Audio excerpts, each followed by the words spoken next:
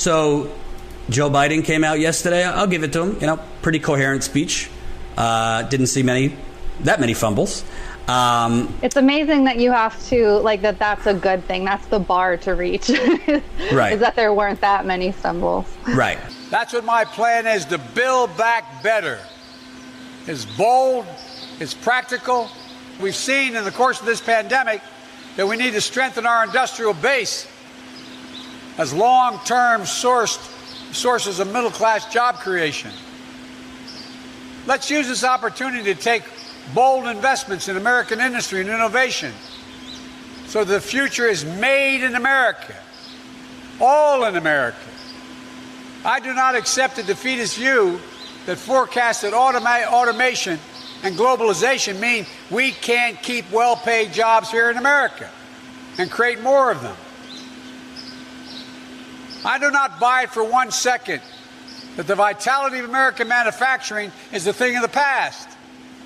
American manufacturing was with a functioning arsenal of democracy in World War II, has to be part of the engine of new prosperity in America now. So today, I'm releasing a blueprint I think the press has, how to create millions of good-paying union jobs, building products and technologies that we need now and will need in the future. But I found it so interesting. That Joe Biden, I reject the claim that, we can't have we can't have both. We can't have American manufacturing and, a globalized workforce. Joe Biden talking about bringing back manufacturing to America, talking in a way like he's anti-globalist. That's very different than this Joe Biden. I don't know if you've ever seen this, Jen. Yes, because you sent me the clip. I sent it to you. I quite frankly think that both the arguments for and against NAFTA are vastly, vastly, vastly overblown. As I look at this issue, and I do not pretend to be an expert on international trade matters, I see it in the end that 3, 5, 7, 10 years from now, we're going to look down at this issue, and in terms of the context in which it's being debated about creating jobs or losing jobs, this is essentially going to be a wash. I've been struck by the depths of the concerns expressed by those who oppose NAFTA on the one hand, and the apparent ease with which some of NAFTA's supporters have dismissed the concerns of those who oppose NAFTA. How, I wonder, could some Americans be so confident that NAFTA is the key to a bright future when the others are just as convinced that with NAFTA there is no future? Perhaps most disturbing to me has been the argument by some, and I emphasize some, not all, supporters of NAFTA, that their opponents are reacting out of ignorance or out of fear. After all, they seem to say, we know that a poll of our country's experts and elites would show overwhelming support for the principles of free trade. I don't know if you heard this, Jen. This is 1993, so that would be, what's that? I'm not good at math. 17 years ago? Yeah. No. I have no idea. I don't do math either. That's 2003, 2013. So that's 27 years ago. Excuse me. Did you hear him say the part that, 7 to 10 years from now, this will be a wash? Later in the speech, right. later in the speech, he says NAFTA will grow way more jobs than it took away. First of all, don't want to trigger anyone because I know a lot of people don't like it. Where was Bernie Sanders with this? Why was Bernie Sanders not running ads playing that in Michigan, in other parts of the country? I mean, it's not, you don't have to reinvent the wheel. Just Joe Biden's record on its own is worse than Hillary Clinton's because he's been in public office longer. Frankly, unless I've missed it, I mean, I've seen some of Trump's ads. We just saw that ad that he's running in Pennsylvania just showing Biden's mental decline and, just not making any sense when he speaks. But, right here is gold. It was gold for Bernie. it should be gold for Trump. They're not doing it. And Joe Biden, yes, Trump's terrible. Yes, he's number one. He is number one responsible for the coronavirus deaths. Buck stops with the president. He was slow to act, and now he's acting like it's over when it's at its height. So let's, just me knocking Biden, don't get it twisted. Trump is a dangerous man. Trump is responsible for a lot of death. But somebody's got to call out the gall of this man, Joe Biden, who, like the Iraq War, he wasn't some silent backbencher in the Senate. He was one of the leading proponents of pushing NAFTA. So, as Ohio and Pennsylvania and Michigan and Wisconsin, putting aside coronavirus for a second, as they decided the election last time, in many ways, in most electoral maps, they will decide the election again. And you have Joe Biden up there spewing bullshit about how he's some, buy an America guy. Bring back American jobs. We're going to lead the future. This is the same bullshit I heard from Bill Clinton. This is the same bullshit Obama put out there. At least Bush didn't pretend to care about bringing jobs back. Joe Biden is in large part responsible for all those plants closing. He said later on in that speech that a plant in Delaware, they were going to open up more plants in Delaware because of NAFTA. Well, the very plants he cited that were open at the time closed in 2007 because of offshoring. So I don't know how this guy says all this with a straight face. Trump and his campaign aren't calling him on it, which I don't really get. If you look into the details of this Build America plan, he's going to do $700 billion, I guess, towards some tax incentives or direct government spending for the government, for a potential Biden administration to buy American. So to buy masks and PPE equipment and other things manufactured in America, thus creating more manufacturing jobs. But I have a sneaking suspicion, Jen, and this is what I sent to Crystal the other morning, because snuck into this Wall Street Journal story is what I've been saying since the beginning. Joe Biden, if he becomes president, he will sign TPP while you're sleeping. He will sign it, the Trans-Pacific Partnership. Yeah, they'll change a sentence or two. Throw in some labor protections, environmental protections that, of course, will be watered down when it's passed. This is in the Wall Street Journal story. Mr. Trump's re-election campaign released a new television ad Thursday attacking Mr. Biden's support for trade deals such as the North American Free Trade Agreement and the Trans-Pacific Partnership.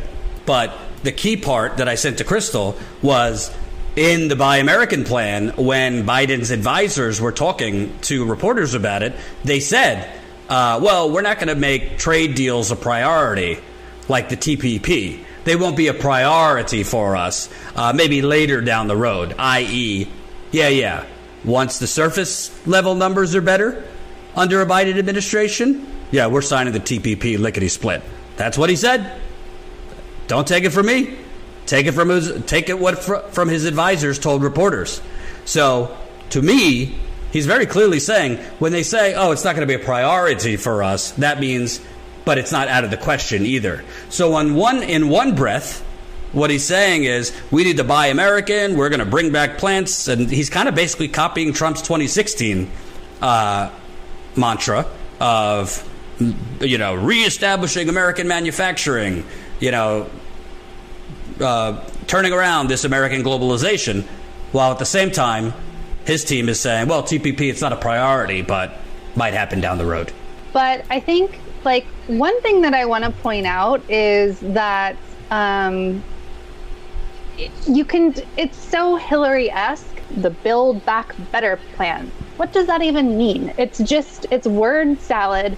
It means nothing. It inspires no one. And then when you actually go through it, and as Jordan's done, you go back through his stances in the past and the things he's actually done in the past, in the end, it really means nothing. And maybe it sounds good. Okay, let's refocus on American manufacturing and giving American workers a leg up. Let's bring back what's been lost in this country.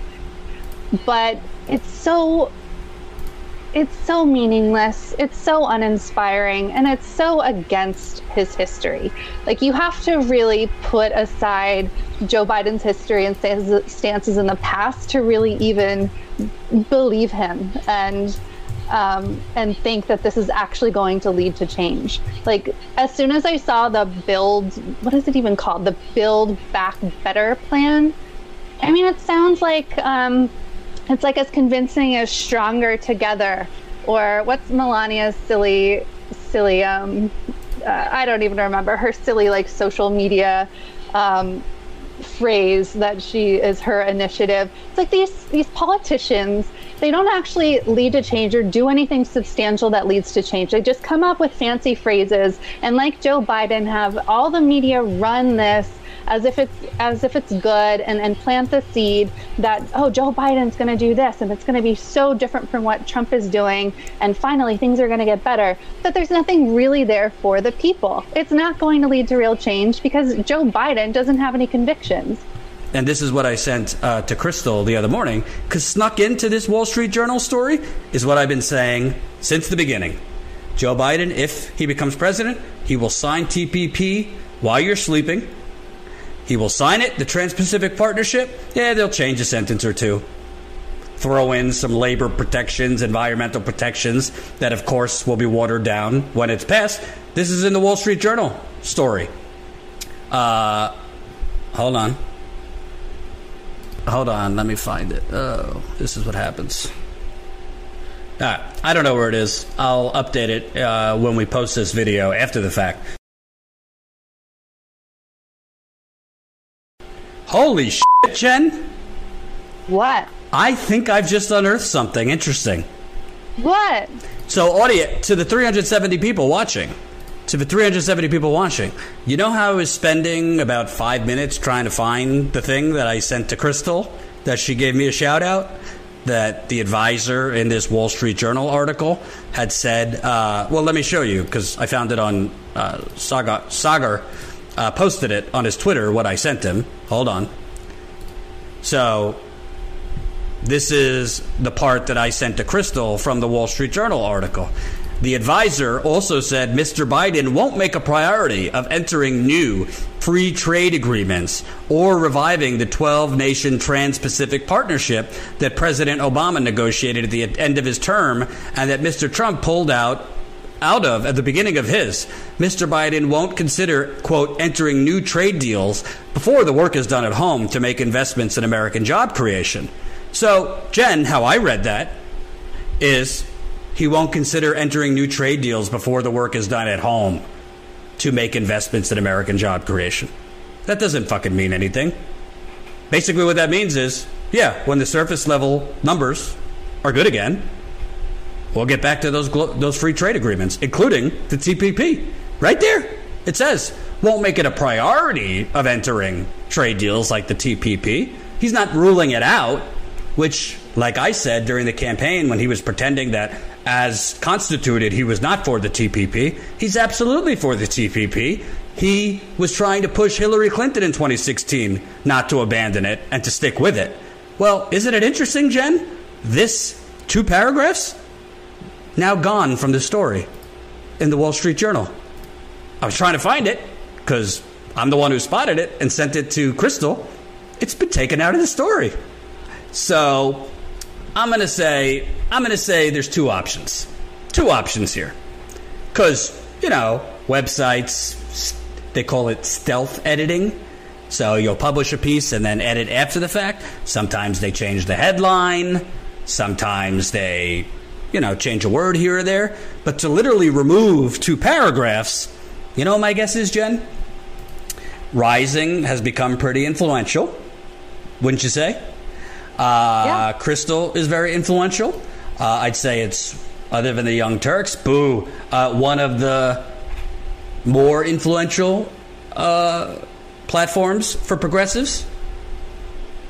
All of a sudden, after Crystal and Sagar mentioned that the part about TPP in that Wall Street Journal article, it's not in the article anymore. So I'm going to take it from here. We know that Joe Biden's campaign has gotten the New York Times to edit damaging things out of their pieces. In the New York Times case, damaging things about his history making women uncomfortable.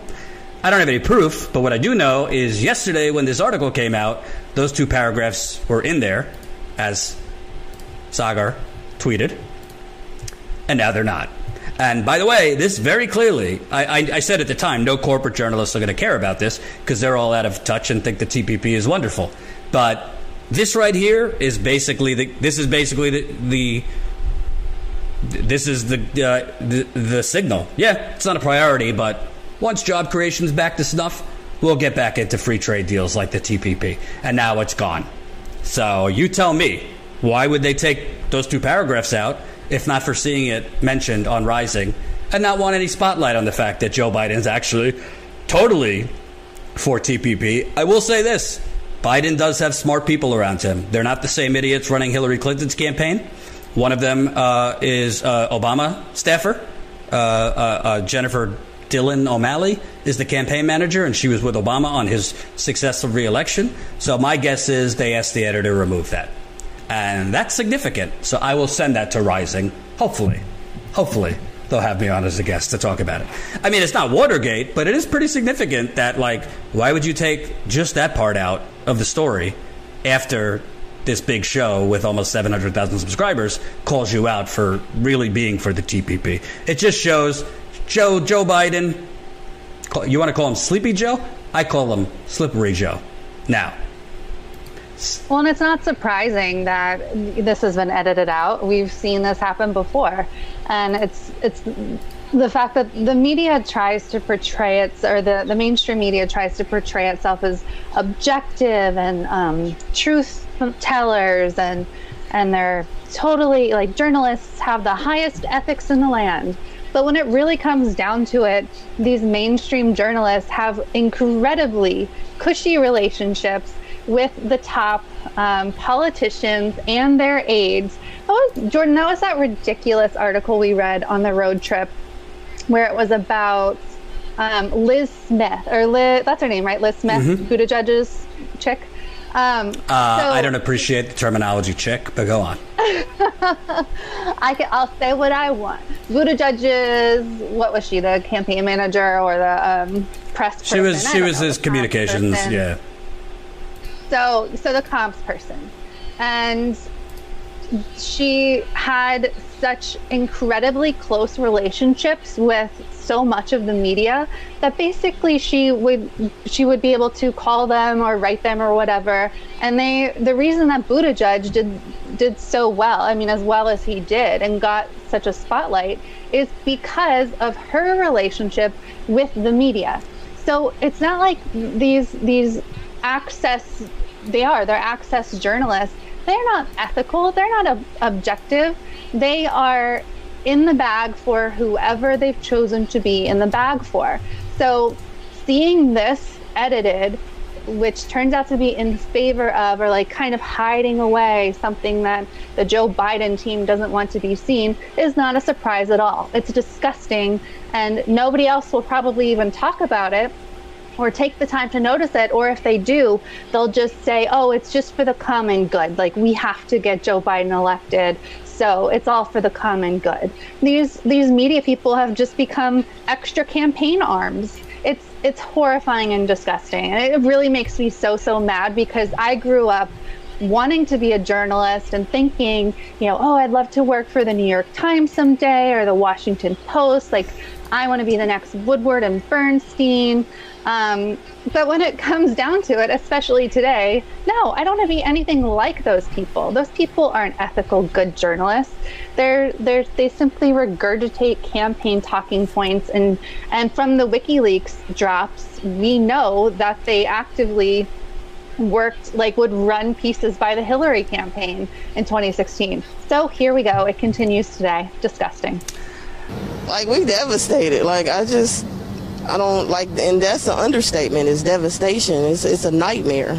Some days we feel like we're in a twilight zone, and we just want to know, why are they doing this to us? Why did they do this to her? Why do we have to go through this? This isn't right. You know what I mean? Yeah. So We just want answers. We want justice. And from day one, like I said, if we're not going to stop until these people are held accountable. So that was Bianca. The full 24-minute interview is up. Definitely go watch it, like it, share it. Even if you've seen it, go share it, because YouTube, for whatever reason, that 24-minute interview we did was suppressed way more than other videos. Like I said, in the first hour, it had like 66 views, which is not only just terrible for status quo, it's terrible for a family. Like, this needs to get out. To me, the main takeaway I took from that interview, you know, I think when you see these stories from a distance, you know, obviously the injustice, the police terrorism, but you forget that in a lot of cases, you know, there's a disbelief factor. Like, her family still can't believe this happened. They're still in shock. She's still in shock.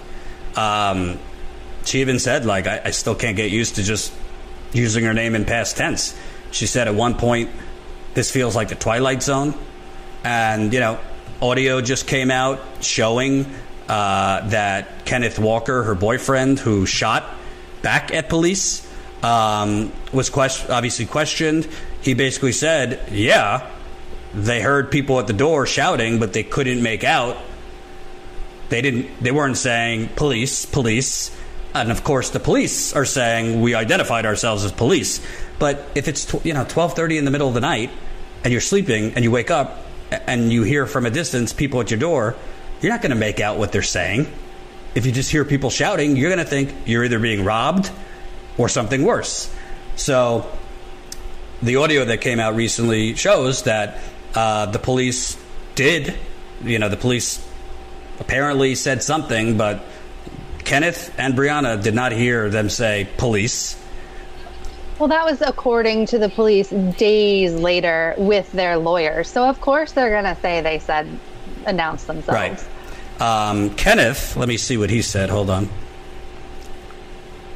In the interview with Louisville Police Sergeant John Mattingly, who led the late-night raid in March, the investigator questioning Mattingly describes the raid involving at least 7 officers and a battering ram as the most passive way in, and says Mattingly rightfully returned fire after Taylor's boyfriend, Kenneth Walker, fired a shot.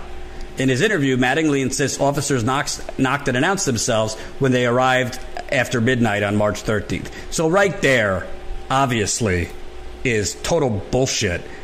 You're calling it going in after midnight to people that are sleeping with a battering ram a passive way of approaching someone? Again, this is a woman who was an EMT. This is a woman without a criminal record. Why were you going in the middle of the night in the first place? There's no reason to go in there in the middle of the night.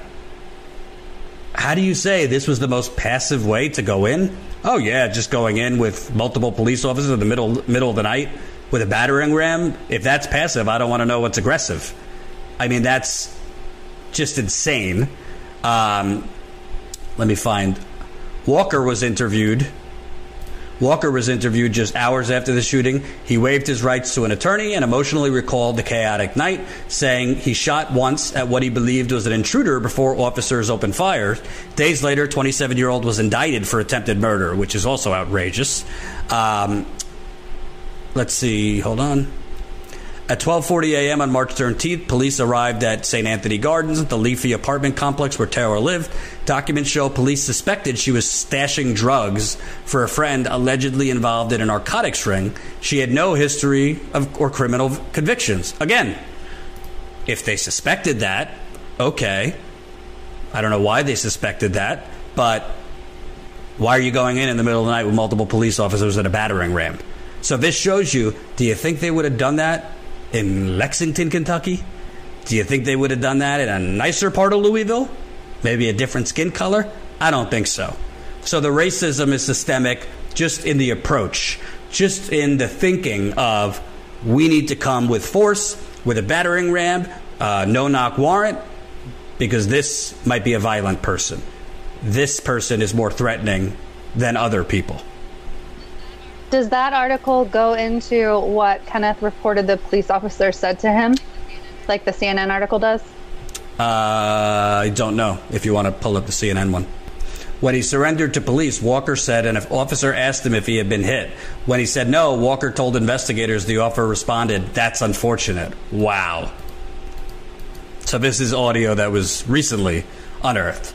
So basically, Jen, in my view, and this is why I was so outraged when we interviewed. I don't know if people saw the interview we did with the local, the president of the city council there. When I was like, "What exactly are they investigating?" And he said, "Well, we don't know what happened." Yeah, I think we know what happened. I think they racially profiled a black girl. They thought they had to go in commando style. She had no criminal record. Her boyfriend had no criminal record. They came in the middle of the night.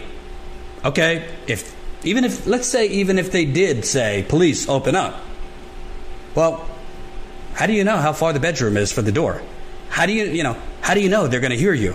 How do you know how do you know how many people are in the apartment that night? You don't know any of these things. And from everything we've seen, they didn't hear them. So it's just, from the start, there's a racial aspect to this that can't be denied, because this would not happen in a middle-class white neighborhood or an upper-middle-class white neighborhood. And frankly, I don't really know what they're investigating at this point. I mean, it's a pretty open and shut case. She wasn't found to be doing anything wrong. And frankly, they could chalk it up to, oh, it's a tragedy that this happened. No, it's not a tragedy. It was a complete, frankly, should be an illegal police operation that took a life, and somebody's got to pay for that. And from what we've seen, and from what Bianca told us, the family hasn't been getting answers. And there's also, according to the family, they fear part of the operation was an effort to gentrify that block and to tear down a lot of the buildings in that block. So it's just outrageous. And the most infuriating aspect of this was a woman who at the time was risking her life as an EMT in hospitals to save people with coronavirus. So, not to say we shouldn't have heard George Floyd's name, but unfortunately, because there hasn't been video in this case, it hasn't taken on the national media spotlight like George Floyd's name. In a positive note, a reporter with the New York Times, I think, just signed with Hulu to do a documentary series on Breonna's murder and life. So at least she's getting some more attention. But we're definitely going to stay on this because it's outrageous.